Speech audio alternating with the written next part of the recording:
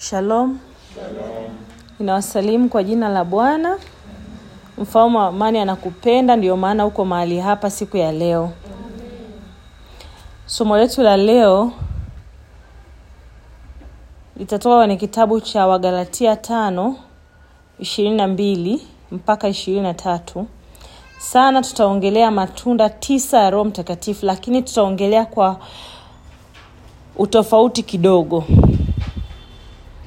Nikisema kwa utofauti kidogo, tutapita kwenye safari ya Mkristo kabla ya kujazwa na baada ya kupokea. Au unaweza kusema kabla ya kupokea na baada ya kupokea. Mtu awaye yeyote anaposema ninampokea Bwana Yesu kuwa Bwana na Mwokozi wa maisha yangu katika roho na kweli yote, huwa anapokea zawadi ya Roho Mtakatifu. Ni neema ambao iko kwa kila aliye Mkristo, kila aliyempokea Mungu na kumfanya Kristo kuwa Bwana na Mwokozi wa maisha yake. Sawa sawa na Yohana 3:3. Lakini leo tutaizungumzia Wagalatia 5:22 mpaka 23 kwa namna ya tofauti na ya kipekee sana. Hata hapa chini nimechora, nilikuwa najaribu kuchora chini somo ambalo Mungu ameliachilia ndani yangu tuweze kujifunza pamoja.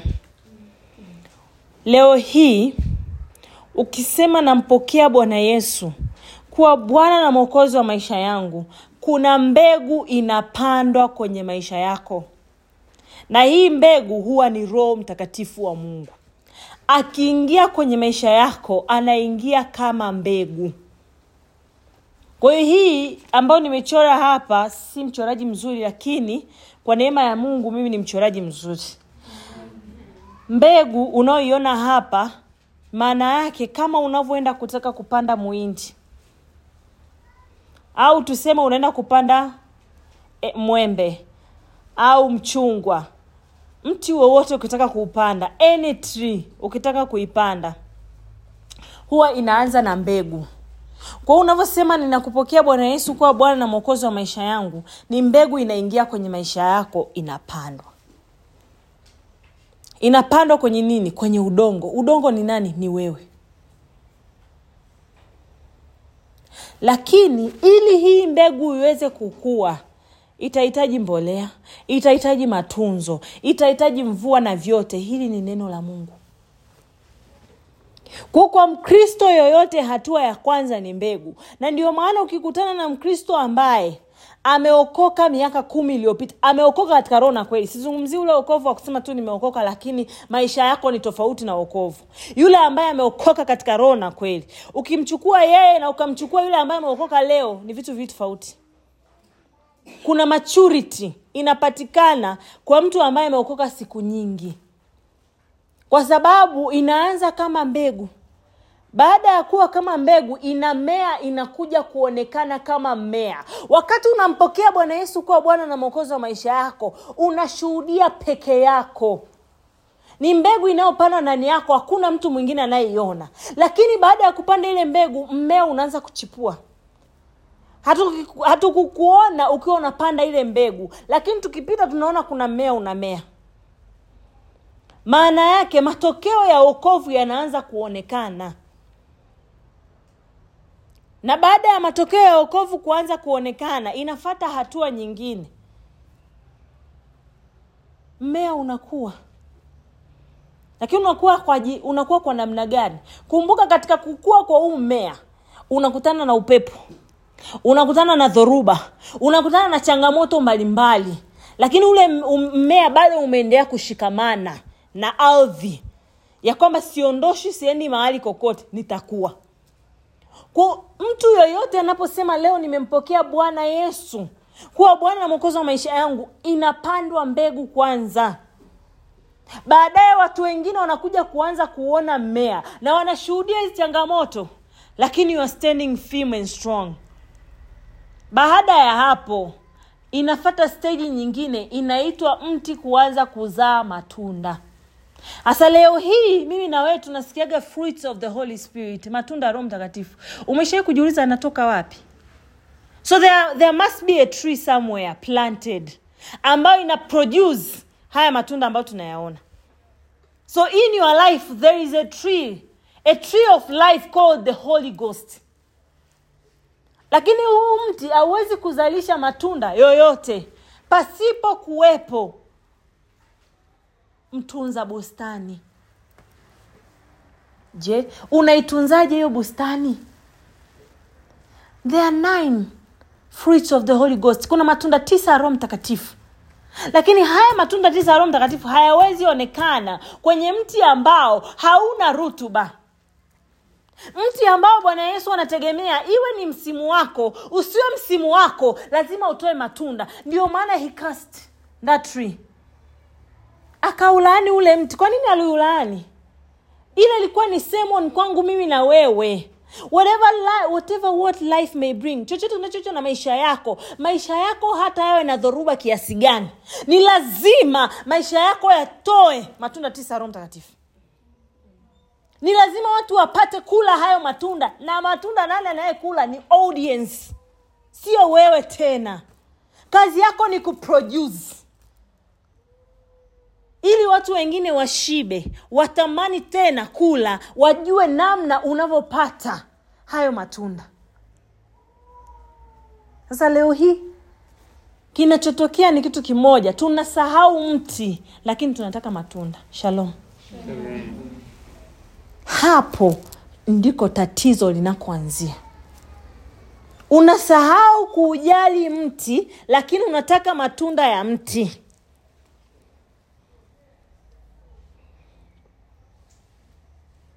Unasahau kusoma neno.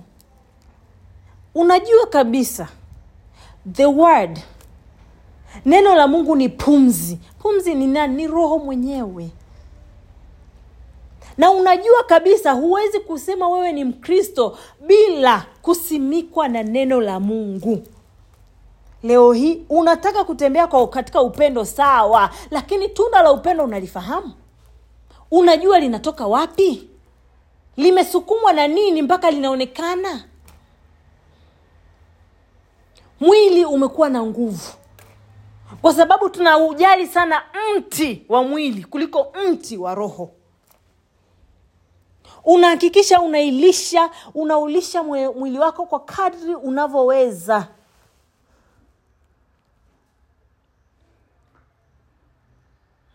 Asa wengi wetu tu wa Kristo ndio tumekaa kwenye Ukristo miaka mingi lakini bado tuko kwenye stage ya mbegu. Hata ile stage tu ya kutoka kwenye ardhi na kuonekana hata shina moja tu hamna. Maisha yetu hayana matunda ya Roho Mtakatifu. Kwa nini? Kwa sababu udongo wetu hauna rutuba. Kuna mahali Mungu anataka uoneshe upendo, wewe unaonesha chuki. Love, peace. Kuna mahali Mungu anataka uwe na peace that surpasses all understanding. Huna hiyo peace. Anataka uwe na amani ipitao ufahamu wa wanadamu. Huna hiyo amani. Maana yake tukimchukua sasa hivi mtu huyu tukamweka pale na mtu wa mataifa tukamweka pale, hamchekani. Changamoto ikitokea your reaction is the same. Changamoto ikitokea majibu yenu yanafanana.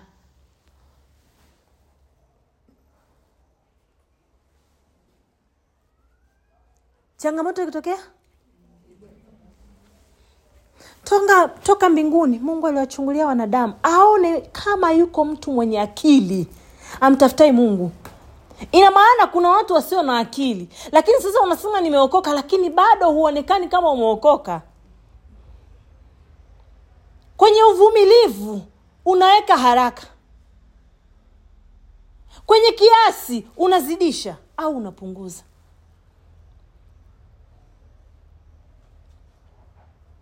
Kwenye utuwema huna utuwema.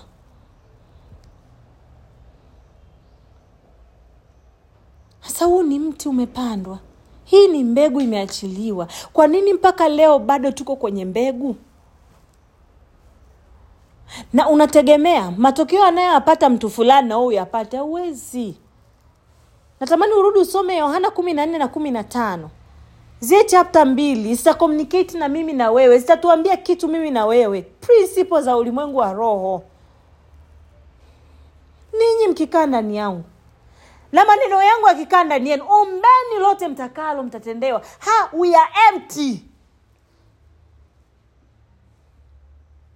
Mbegu imepandwa, ndio, ya kumkiri Bwana Yesu. Sawa. Matunda yake yako wapi? Imekuja mvua kidogo, umerudi nyuma. Imekuwa jua kali kidogo, umerudi nyuma. Sasa wewe unataka changamoto zimkute nani? Si ndio maana Ayubu anasema unakuwa kama mwanamke, kama wale wanawake wapumbavu. Tupate mema kwa Mungu, tusipate mabaya. Nani sasa apate mabaya? Imani yako itapimwaje? Ukisoma waraka wa kwanza wa Petro, utajua maana ya wokovu ni nini.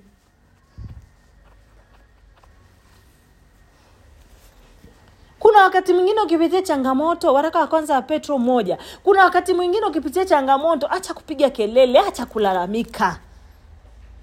Kuna watu unawazuia kumjua Mungu wako kwa sababu unalalamika sana. Inatokea changamoto. Mmekutana watu watatu. Lakini katika watu watatu, wewe ndo peke yako una nuru, wengine wote wawili wana giza. Lakini kinachotokea, you are blending in with them. Yaani unaingia kwenye giza lao, hawaoni tofauti. Wawili wanalalamika, au hujaacha nyuma, na wewe unaingia kwenye kulalamika. Alafu baada ya hapo unapost kwenye WhatsApp. Sijui prayer warriors, midnight gates. Sasa mtu anasema unaye amechanganyikiwa au vipi? Ni mwenzetu huyu, anaamka kuomba ya nini? Mbona ni kama sisi tu atuchekani? Kwenye kulalamika yumo, kwenye kusengeja yumo, kwenye uongo yumo, kwenye uzinzi yumo, kwenye ulevi yumo, kwenye uasherati, kiburi. Unatoa sana matunda ya mwili kuliko matunda ya roho. Asa je, ni mti gani ambao unaishi ndani ya maisha yako? Jiulize. Usikimbilie tu kusema the fruit the fruit of patience is coming from me. No. Where does it come from? Kuna tunda ambalo halina mti. Show me a fruit that is coming out without a tree. No. Unataka nazi, utaenda kwenye. Unataka embe, utaenda. Hauwezi kwenda kwenye mchungwa ukasema naomba maembe. Haiwezekani. Ina maana kama ulikuwa unasomaga hii, anza kufikiria sasa kwenye akili yako kwamba kuna mtu unapanda kwenye maisha yangu, uko kwenye stage gani? Inawezekana mti wako unataka utoe matunda 9 lakini unatoa tunda hili. Na shetani anajua, yani yule ngoja nimtafutie jambo. Najua nikimkamata tu pale hivi, kwisha. Tunarudi day 1.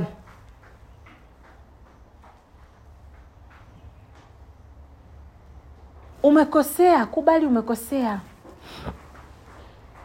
Na kumbuka una siku tulikuwa tunataka kuamka na maombi ya makesha. Aisee, nashukuja kutoka ni 7:15 usiku. Yaani Roho Mtakatifu aliniambia utatubu leo kwangu. Utatubu kwa hao watu. Utaendelea kutubu mpaka nitakapokuambia uache kutubu.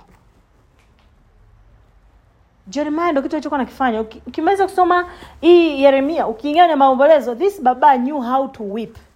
A weeping prophet. Leo hii yani unatubu dakika moja, baada ya hapo unaona nishamaliza sana. Hapana. Maombi ya mtu ambaye anamtumikia Mungu, maombi makubwa sana. Wewe unasema tu hata ukitembea Yesu mwana wa Daudi ni rehemu. Kwa sababu hujui. The flesh is here. The spirit is here. Mwili uko kule juu, roho iko hapa chini. Hata tukijisikiza una shuhuda mbalimbali tunazozitoa. In it you find the power of the flesh. Utakutana na nguvu ya mwili.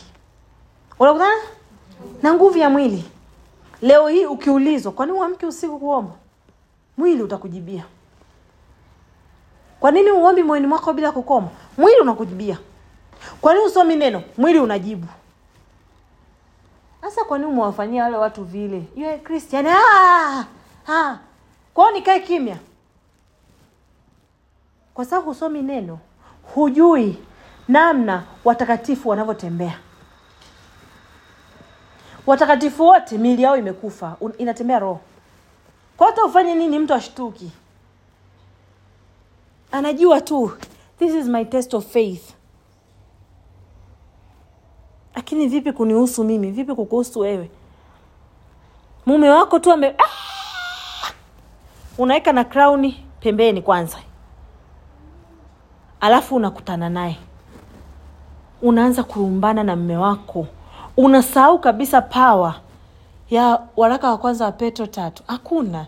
Na Roho atakukumbushaje maana neno lenyewe usomi na utaki kusoma?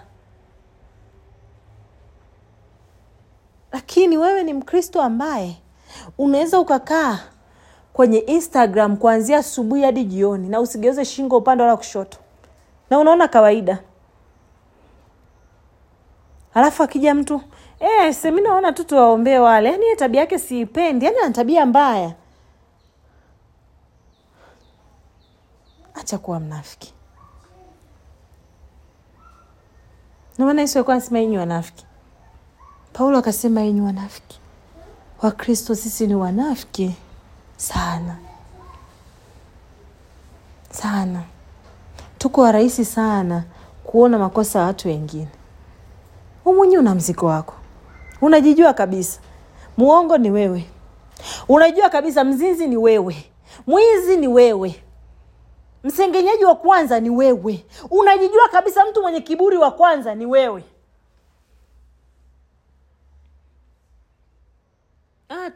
Tumuombe wapi? Unaficha dhambi yako ya usengenyaji na kusema unamuombea. Unamuombea nani? When was the last time ulimuombea huyo mtu?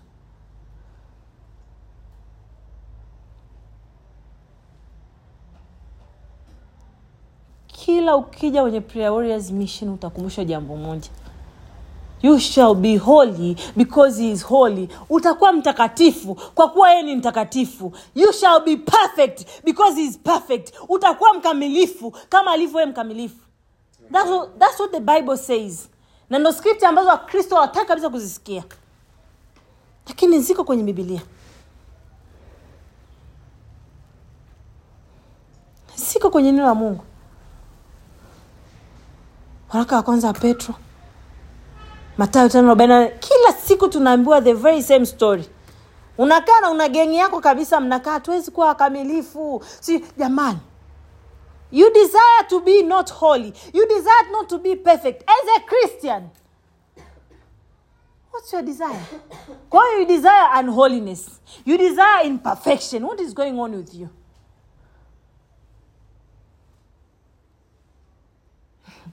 Tunasoma kitabu cha Revelation.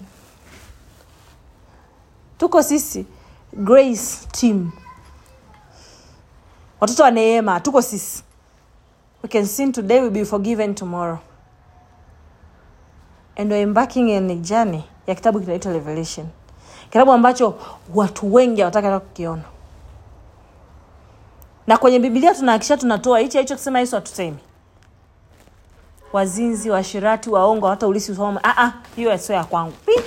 Ya kwangu mimi ni Grace.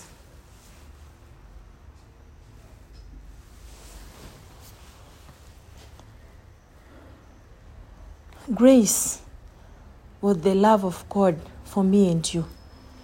Neema ilikuwa ni mapenzi ya Mungu kwangu mimi na wewe. Leo hii tusiangamie na kupotea. Tuwe na uzima wa milele kwa kufuata nyayo za mwanae wa pekee. Waraka wa kwanza wa Petro 2:21. Sasa hii tabia ya kuchukua tabia za shetani na kuziishi na kusema tunaishi kwa neema, tumekombolewa kwa neema, wakati hata jana unaambiwa watu waliadhibiwa kwa matendo yao.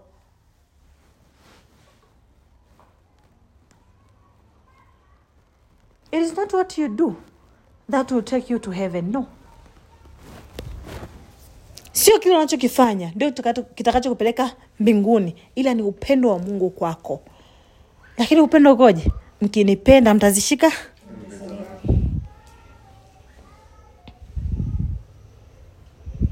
Ukiona kwenye mambo ya dunia una ushabiki sana, lakini kwenye mambo ya Mungu una ushabiki, kuna shida.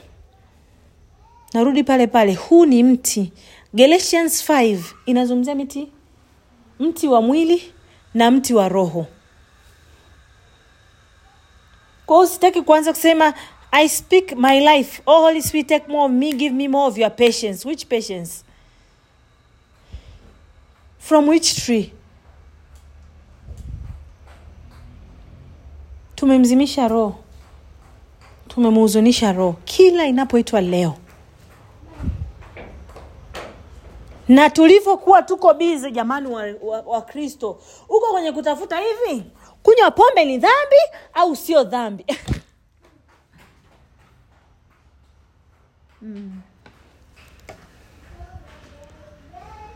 We are very busy in looking on what is right and what is not right. Tuko busy kwenye kutafuta kipi kilicho chema na kisicho chema, na tunasahau only the Bible speaks the truth. And you are not called to do whatever you are doing. Badala ya kwanza kukimbilia hivi, huyu anachokifanya anapatia au anakosea. Mbona na wewe kwanza? Na kama unajijua wewe ni Mkristo uko hapa ndani, na unajiona wewe ndio unaonewa sana, wewe ndio unakosewa sana, wewe ndio unapitia changamoto sana, shalom to you. Kwa sababu hujui watu wanachokipitia. Kila mtu ana mzigo wake, watumishi. Kila mtu ana mzigo wake. Kama unajiona wewe unaumwa sana, kuna ambao wamekuzidi.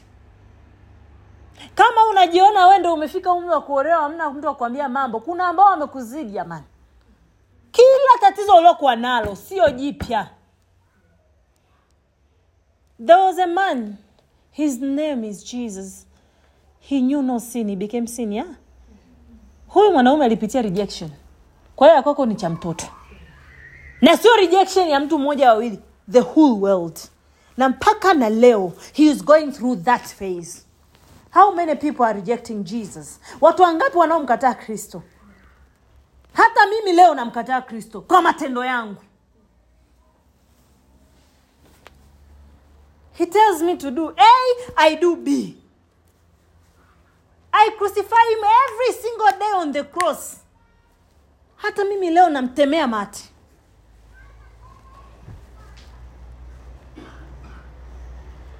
Kwa sababu mtu tu anayesema kama anaabudu sanamu, ambao unasema sijui sanamu unaliona, unasema yeye anafanya ibada ya sanamu. Hakuna mtu mbaya anayefanya ibada ya sanamu kama Mkristo. Your phone is your God. Your husband is your God. Mume wako akimess up, hata uwezi kusoma neno, hata uwezi kula, hata uwezi kulala. Na shetani anajua. Unatulia zako tu hivi, uko tu busy. Unafanya zako tu shughuli zako, unasikia tu message imeingia. I miss you so much. I can't wait to have you today again.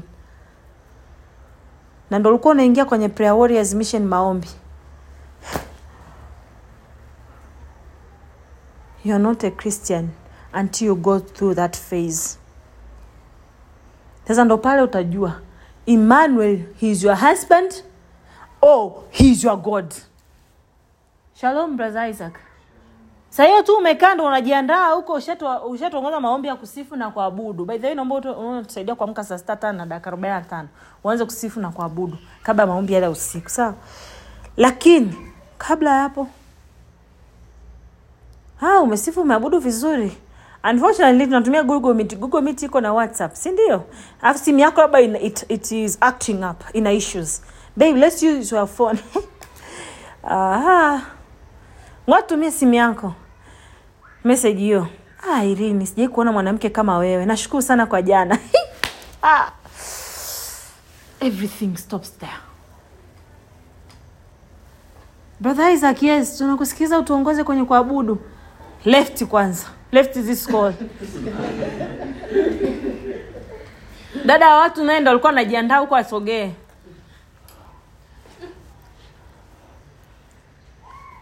Saa hiyo umeshachemka. Si ulishawakanyaga wa Meru? Ukasema na wakanyaga na madhabahu zenu. Roho za kurisi sio sehemu yangu. Anakuja jamaa anaitwa Asira.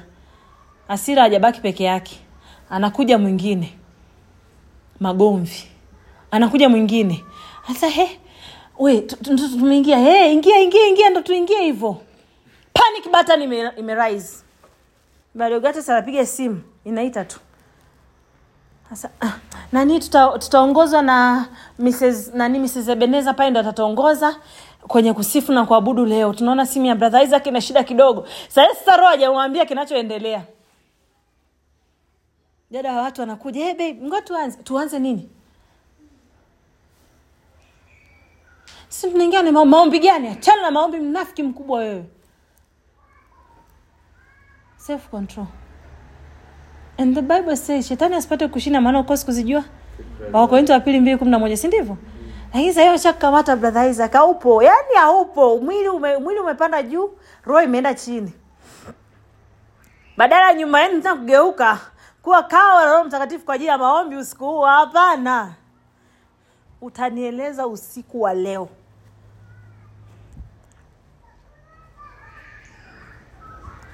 We are laughing here. Tunacheka, si ndio? Lakini ndio kinachotokea kwenye maisha yetu kila siku. Umemaliza tu maombi ya usiku. Jakaa vizuri nakutana na message ya mtu. Aisee, nilizosikia za chini ya carpet. Nadhani kesho ndo siku yako ya mwisho kazini. Nichosikia ni kwamba unafukuzwa kazi kesho, jiandae. Wewe tena ulisema anatangaza damu ya Yesu kwenye kiti changu ninachokalia ofisini. Sijui ni na nini. Ulikuwa hivi, unajua ukimaliza ile maombi ya usiku unaomba hivyo umechemka, yani damu inachemka hivi. Unarudi square one. Ulikuwa kule 7 huko, unarudishwa hii. Shetani anambia Mungu, nilikwambiaje niachie nikuoneshe. She is not a Christian, I know her.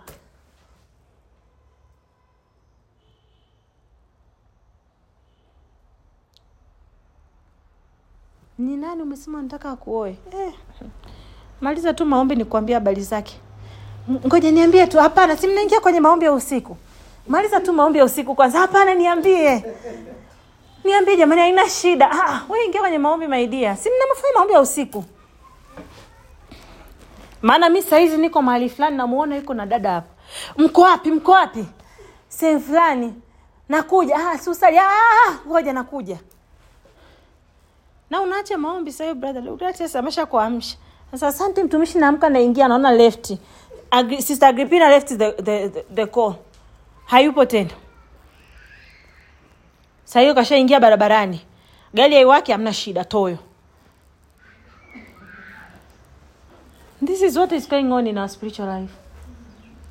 You say you love Jesus. No, you don't.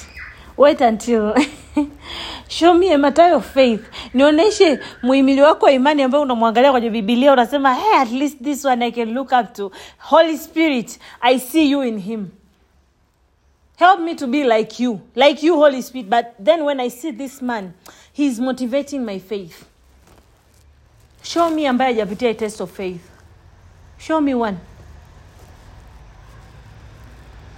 Matulia zako kwenye maombi ya mfungo asikia 9 ushafanya maombi ya vita. Maana ilikuwa ni maombi ya vita. Ushamaliza zako vizuri. Nimemwambia mume wako na hajataka kunisikia. Ana wiki sasa hajaonekana hapa nyumbani kuangalia mtoto wake. Mtoto wake yupi samani? Hajakwambia kama ana mtoto?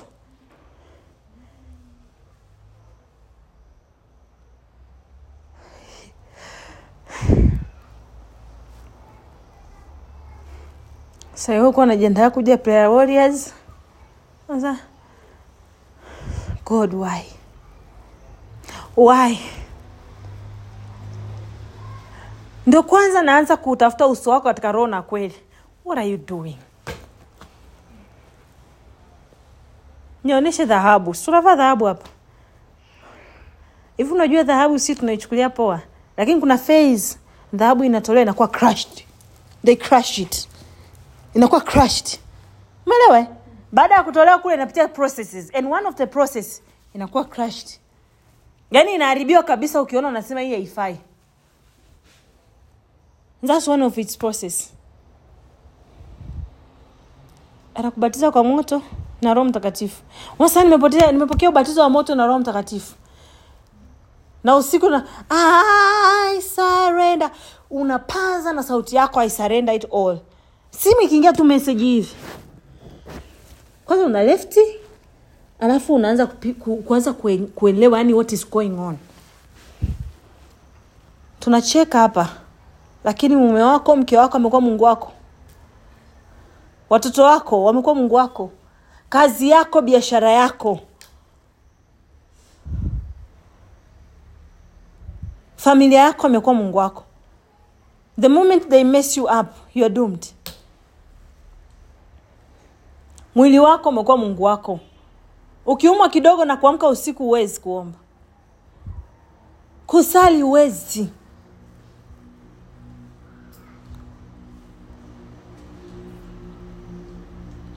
Pamoja aliachwa uchi, akawa na majipu.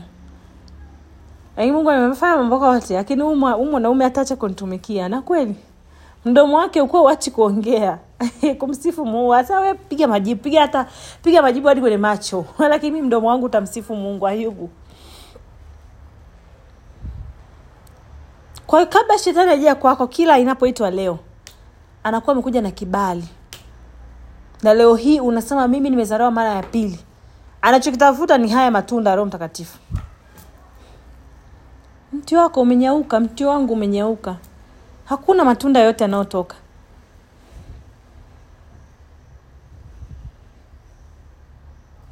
Shetani akiachilia tu pressure kidogo kuisha. Tayo ndo zako Sauli unapodolewa, unaenda kufunga ndoa. Msimamizi sasa, kuna nani simu yako inaita hapa? Msimpe simu, nipe tu niongee nayo. Namba mpya Hello. Nenda kafunge naye ndoa, lakini wewe tu unajua kama ana watoto 4 huko nje. Ukitaka taarifa zaidi niambie nije hapo Sauli nije nikwambie story zake zote. Kwanza unaanza na nywele. Acha. Ni nini kwani kimetokea? Naomba niache. Mkiishi kwa roho, mtaenenda kwa roho. Umelikiri hata hilo neno usiku. Ile declaration, he that is in me is greater than he that is in the world. Girl, wait until it comes. You're not a Christian yet. Wait until changamoto ije. Then you know your true identity. Subiri changamoto igonge hodi nyumbani kwako. Ndio utajua, mti wangu umenyauka au mti wangu mbichi na unazaa matunda. Shetani anakuletea ili unamjibu kwa love. Anakuletea ili unamjibu kwa patience. Anakuletea ili unamjibu kwa self control. Anasema okay, ngoja nikamate kwingine, unamjibu na kindness. Are you okay? Are you normal? Yes, I'm normal. Bring it on. Whatever you want to bring it on, bring it on. Kabla mume wangu hajanikosea, amemkosea Mungu. I'm not married to my husband, I'm married to God. Nimeacha kupumua, sijaacha kupumua. Manake Mungu on his throne haja panic. Asante kwa information, lakini you are not the right person. God will give that information to me. And when he does, I'll have the peace that surpasses all understanding. Mungu akuletea taarifa, unakuwa na amani, unakuwa na utulivu. Anakuwa amekuandaa, anajua unapokeaje taarifa yako. Hizi kelele za shetani za kupanikisha, it's not God. Kwa leo hii ukitoka hapa, jitafakari. Au ukiwa unasikiliza haya mahubiri, jitafakari. Mti wangu una hali gani? Au hata sina mti, ukute bado nina mbegu. Na ndio maana nikitekenywa kidogo tu nimetekenyeka. Unaweza ukatekenya kidogo kaanza kulia kuanzia asubuhi hadi jioni, wewe unaliaga tu. Hasa tu unasema huyu naye anasema ameokoka kitu gani? They expect to see kukutana na nuru yako ili na wenyewe watoke kwenye giza. Lakini sasa kama watu wa ulimwengu wanaenda A na wao wanaenda A, maana B, A na wao maana nini? Baada ya kwenda B, you are called to be salt of the world. Maana kama maisha yako yawe na taste, yawe na ladha. Ofisini watu wote inatokea changamoto wamechanganyikiwa, lakini wao uko busy. Unakwambia uko sawa, unaambia niko sawa. I'm not in control. Let someone who is in control take care of this matter. Usikae tu, sasa kwa itakuwaje? Jamani. Itakuwaje nini? Ukisoma waraka wa Korinto wa kwanza, sura ya 2 mstari wa 5 inasema, so that your faith might not rest in the wisdom of men, but in the power of God. Hii iko connected na Galatians. Your faith should not be connected with the wisdom of men. Hekima ya wanadamu haikusaidii kitu kwenye safari yako ya maisha. You need the power of God. Ndio maana kwa mtu mwingine ukimwambia sasa hivi, nimeamka usiku, nikakutana na mjusi kwenye keki. Mjusi kwenye keki. I must be daydreaming. Yatakuwa tu aliingia. Yaani mtu wa kawaida atakutafutia mazingira ya kuona huyo mjusi ameingiaje. Mpaka hakikisha kwamba huyo mjusi aliingia in the physical. When you don't know about power, when you don't have power, when you see power, it will be like magic to you. Amen. Amen. Vuka. Toka kwenye kuwa mbegu. Tafadhali sana toka kuwa mti ambao unazaa matunda ya kweli. Na jitathmini maisha yako. Usianze kuita the spirit of patience to be on your favor, to you the fruit of patience, the fruit of whatever, without having a tree that can produce that one. A healthy tree. Mti ulio na afya.